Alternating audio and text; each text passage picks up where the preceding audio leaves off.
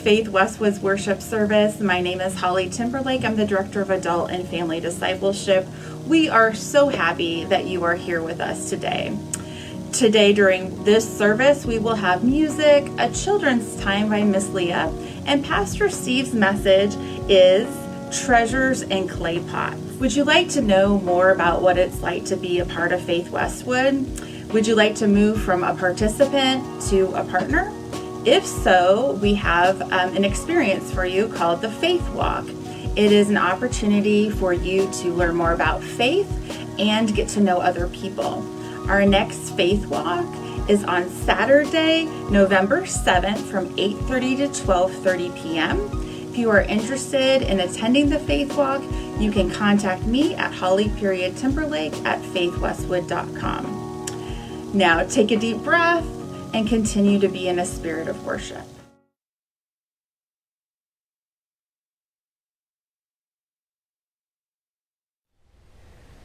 Good morning, boys and girls. Miss Leah here. If you're here with us in worship today, I'm so glad to see you. Hi. And if you're joining us online, that's great too. Remember that no matter where you're joining us from, online or here in worship, you are exactly where God wants you to be today. Today I'm in my mom's garage so that I could show you something special. See these old coffee cans behind me? Well, those are my dad's. He used to store things in them. And he loved antiques, and he really loved these old coffee cans too. They're not very pretty, but let's see what's in them. Well, I'm not sure what that is, but there's some stuff. Here's some old decorations. Let's see what else we can find. Some nails and things. There's all kinds of good, another big thing of nails. Would you think that those things are treasures? Well, probably not to you or me, but to my dad, I'm sure they were, because he used them to fix things up. What if you found a coffee can full of money or jewels? Would you think that was a treasure? I've even heard of people burying coffee cans full of money out in their backyards. That would definitely be a treasure to find. What if we compared ourselves to one of these old coffee cans? Sometimes we don't feel like we're the prettiest on the outside, or have the best clothes, or the best shoes, or the best haircut. But God doesn't care what the outside looks like, because He knows and He sees what's on the inside of each one of us, a priceless treasure.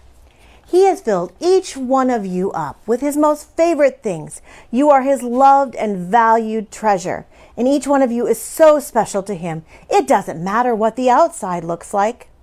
So next time you see an old coffee can, I want you to remember, it's not what the old outside looks like, it's the treasure inside. So after children's time, be sure to check out the newest episode of the Pete and Repeat show, and also the I Spy activity page in your activity bag. You can find all this stuff online too at the Faith at Home page at faithwestwood.com, or go to the email that I just sent out this morning, and all the links are in there. So until next time, may the Lord bless you and always smile upon you. And all God's kids said, Amen. Here's a message from Pete and Repeat. Sweet popcorn. I'm so excited. Yeah. Set.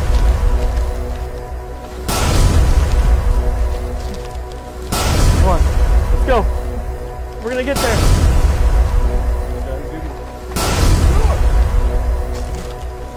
Almost. Come on. Almost there.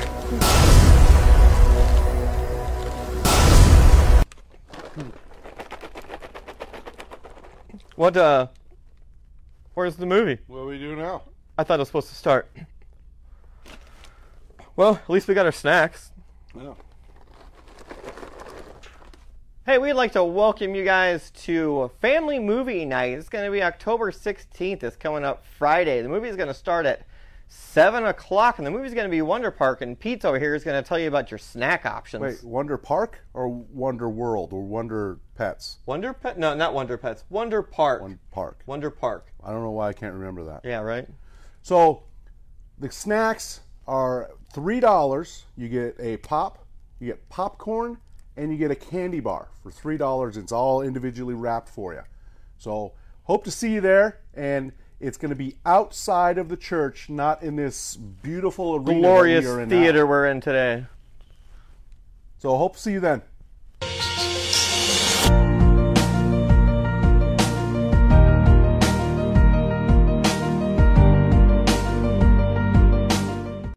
Second Corinthians 4 verses 7 through 12.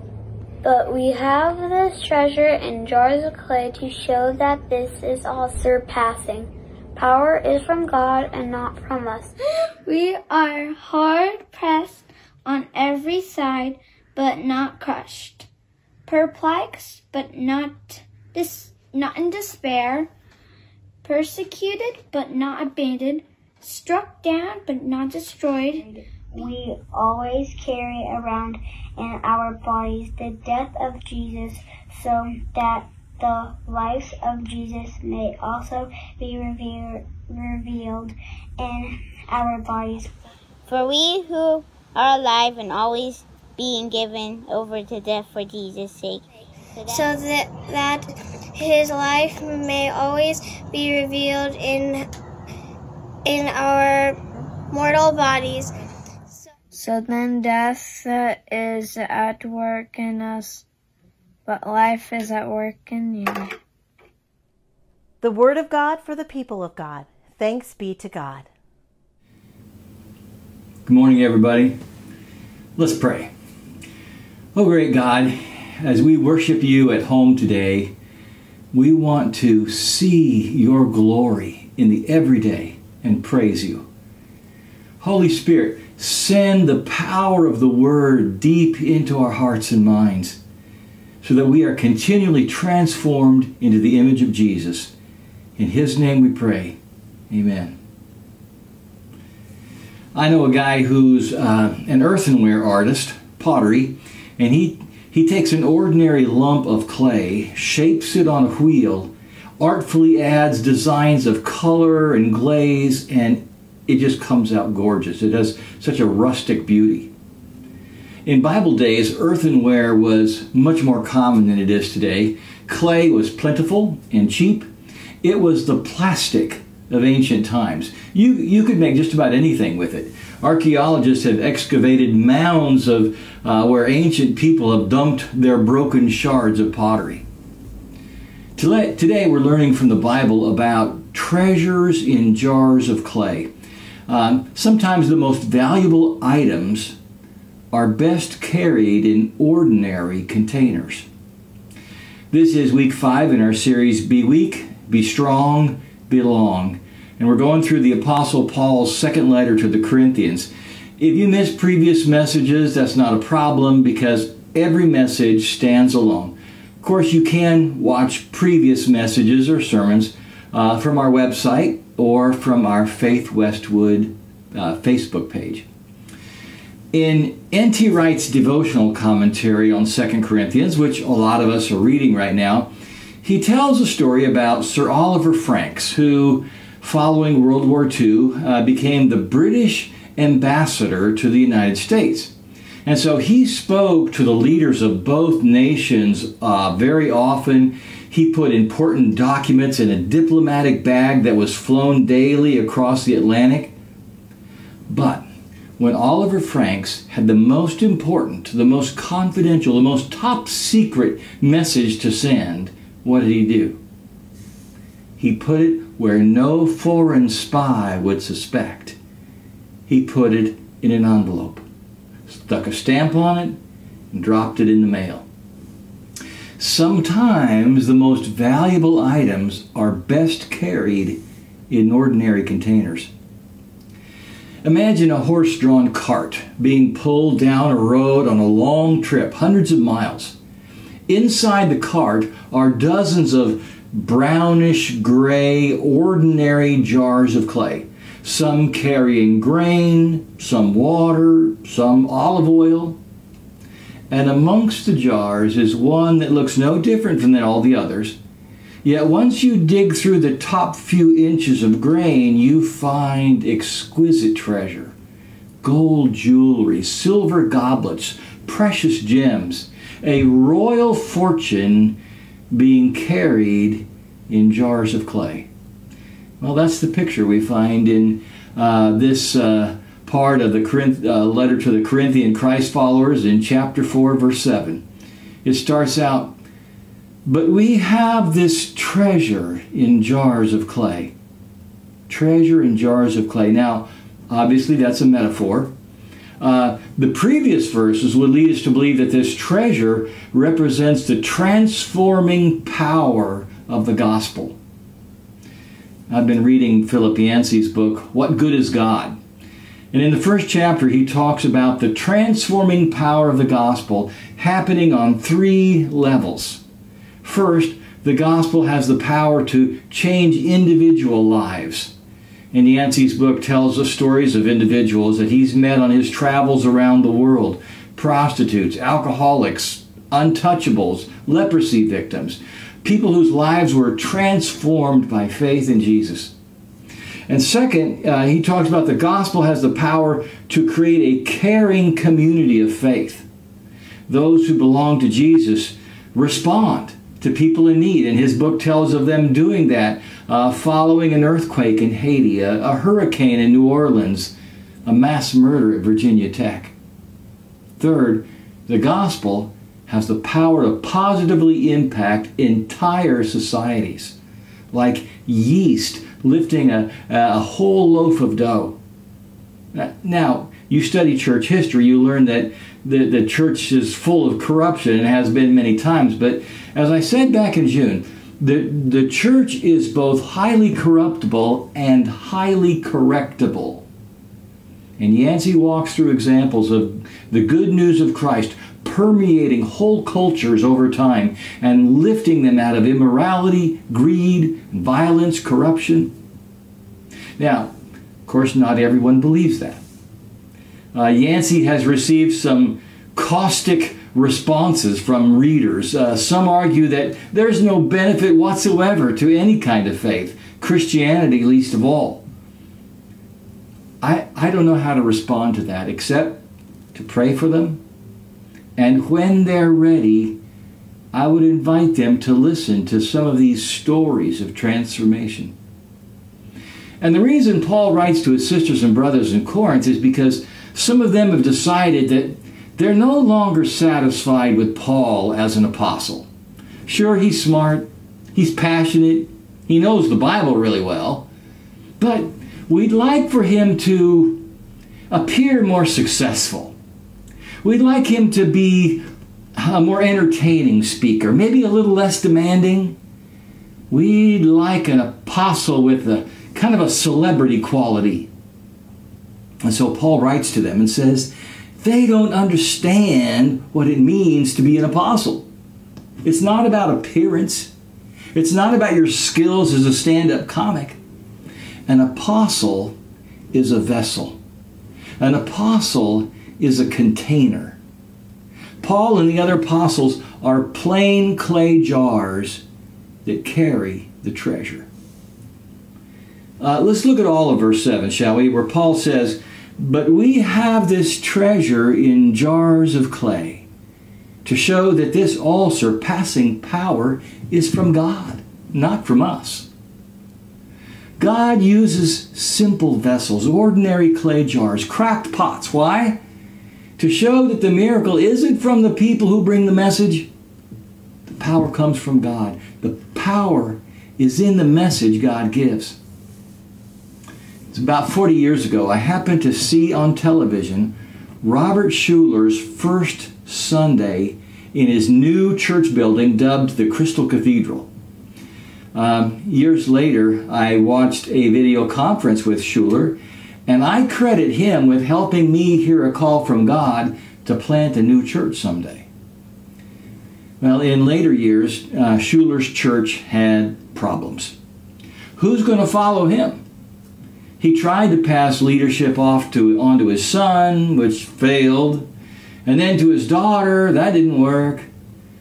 The Crystal Cathedral was once one of the most prominent churches in America, but it ended up filing for bankruptcy, closed its doors. The building was later purchased by the Catholic diocese.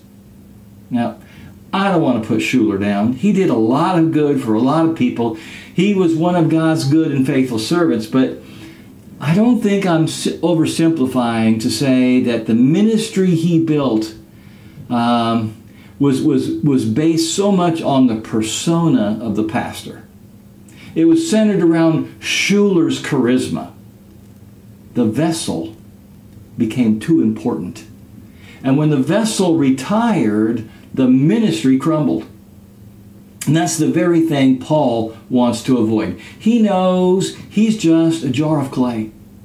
He wants the Corinthian Christians to know that the all-surpassing power of the gospel comes from God. It doesn't come from him. Paul, as we know, suffered a lot as an apostle. The book of Acts tells us some about that.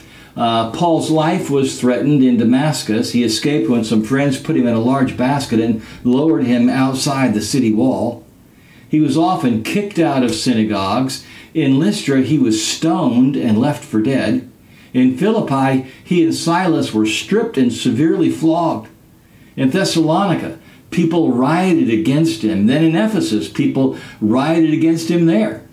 Another riot broke out in Jerusalem, and Paul was beaten by a mob. Well, he says this is what apostles can expect, carrying the gospel of Jesus in a hostile world. No wonder Paul tells the Corinthians in verses 8 and 9, we are hard pressed on every side, but not crushed. Perplexed, but not in despair. Persecuted, but not abandoned. Struck down, but not destroyed. Paul's giving glory to God that he survived it all. You know, like Paul, I'm a plain, ordinary clay jar. Now, when I say that, I'm not putting myself down. It's an honor to be a plain, ordinary clay jar carrying the gospel. Now, there are two ways that we carry the treasure of the gospel. The first way we carry the gospel is that we have faith. We believe in Jesus. He fills us with the Holy Spirit, and we have this treasure in the clay jar of our humanity. And by it we are lifted and strengthened, encouraged, and refreshed because of our faith. The second way we carry the gospel is to carry it to others. We share the faith. We talk about Bless once in a while. Bless gives us a simple outline to follow as we relate to people who don't yet know Jesus. So we don't pressure them. We love them. We build relationships. We bless them. And we follow the Bless acronym. We begin with prayer, listen with care, eat together, serve in love, share our story. And then we sit back and watch for God to do the heavy lifting. God is the one who changes hearts. So, carrying the treasure of the gospel means carrying it in us and carrying it to others. And here's what I believe verses 8 and 9 are saying. It's our theme for the day. When you carry the gospel, God will give you surprising resilience. You and I are ordinary, breakable clay jars, but God will strengthen us more than we expect. Let's say it together, shall we? When you carry the gospel, God will give you surprising resilience. I don't know if you knew this, but I'm in my 40th year as a pastor. Can you believe that? Sometimes I'm surprised I lasted this long. You know, I've come close to burning out more than once. I remember my first year as a pastor, one evening I had a couple of visits to make. And after dinner, I sat down in the yellow hand-me-down overstuffed chair from my grandparents, and I couldn't make myself get up. And I cried. I couldn't make myself do it. And part of it was that I was afraid that after investing 3 years and all this money in seminary, that maybe I wasn't going to last past my first year as a pastor. Shortly after that, Trish and I took kind of an emergency vacation, a week, just to get away so that I could rest and recuperate. And I was able to get some perspective on the things that were really stressing me. And by the grace of God, I survived it. And you know, that's just the first time. I like what Pastor Rick Warren said when somebody asked him if he ever felt like quitting. He said, every Monday. I've had people tell me that they imagine that while I'm preparing in my study, Sunday's message, that they imagine that there's a pipeline from God going straight into me. Well, I hate to burst that bubble, but 99% of the time it doesn't feel that way at all to me. What it feels like is struggle. You know, the early drafts of my messages are usually terrible. The first stuff I often write down, I delete it later. Sometimes I'm working and no good ideas come to me and I'm desperately praying. Or I've got too many ideas and I'm struggling to funnel them down to get focus. Or I can't figure out what to say first, or I can't figure out how to end it. And so I have to just keep praying, struggling desperately. The process of getting ready to give a Sunday message is not an exercise in strength. It's an exercise in weakness. And I'm okay with that. It just means that the all-surpassing power comes from God. It doesn't come from me. You see, the resilience that God gives you doesn't make you a superhero. It doesn't make you impervious. Earlier in the letter, Paul tells his friends how bad the situation got in the Roman province of Asia, where Turkey is today. Remember this? 2 Corinthians 1 verse 8. We were under great pressure, far beyond our ability to endure, so that we despaired of life itself. So at this point, back in Asia, Paul didn't feel resilient. He felt like he was going to die. And during hard times, you may experience the crunch, the stress, the despair. You may find yourself saying, this is way more than I can handle. Most of the time, it's not until you look back on it later that you realize that God has sustained you. The resilience was there when you needed it. Footnote, the word resilience and resiliency are both right. They both mean the same thing. I just choose to say resilience. But let me clarify. The word resilience doesn't mean that you're not affected by what happens to you. You are affected. It means you recover. It means you bounce back.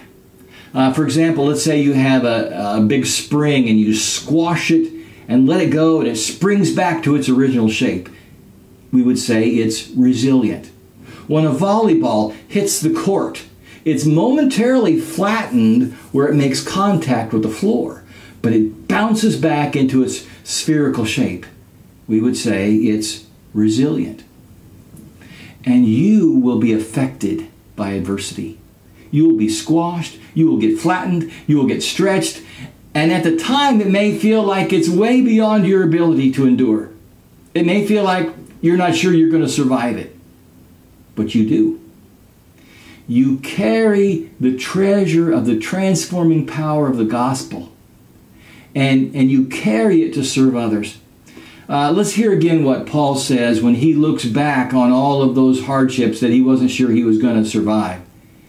He says, we are hard pressed on every side, but not crushed.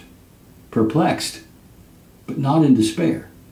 Persecuted, but not abandoned. Struck down, but not destroyed.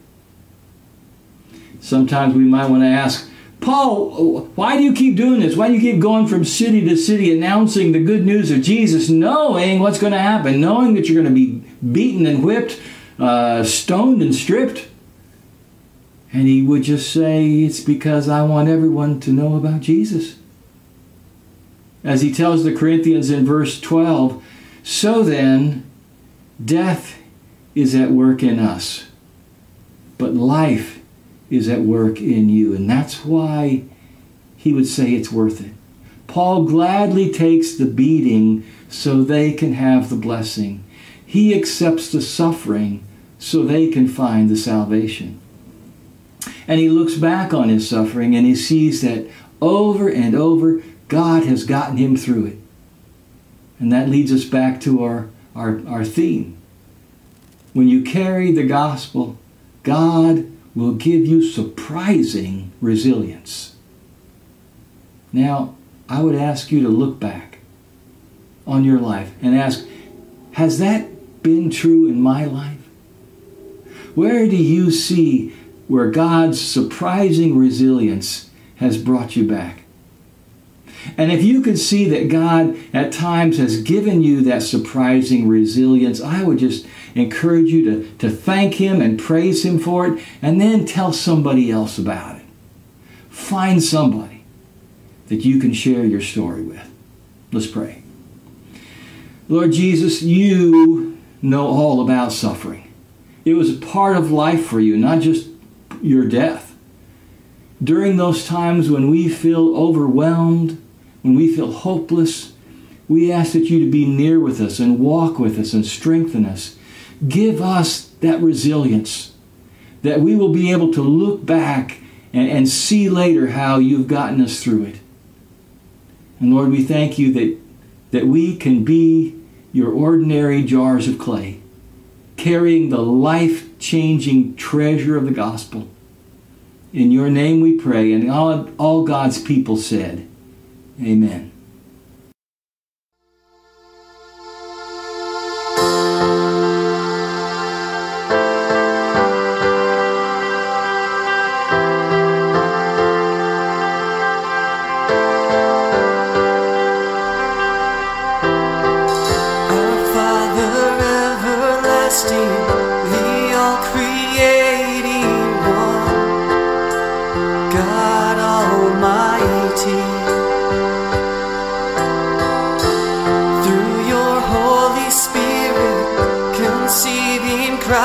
The Son, Jesus our Savior. I believe in God our Father, I believe in Christ the Son, I believe in the Holy Spirit, our God is three in one. I believe in the resurrection, that we will rise again, for I believe in the name of Jesus.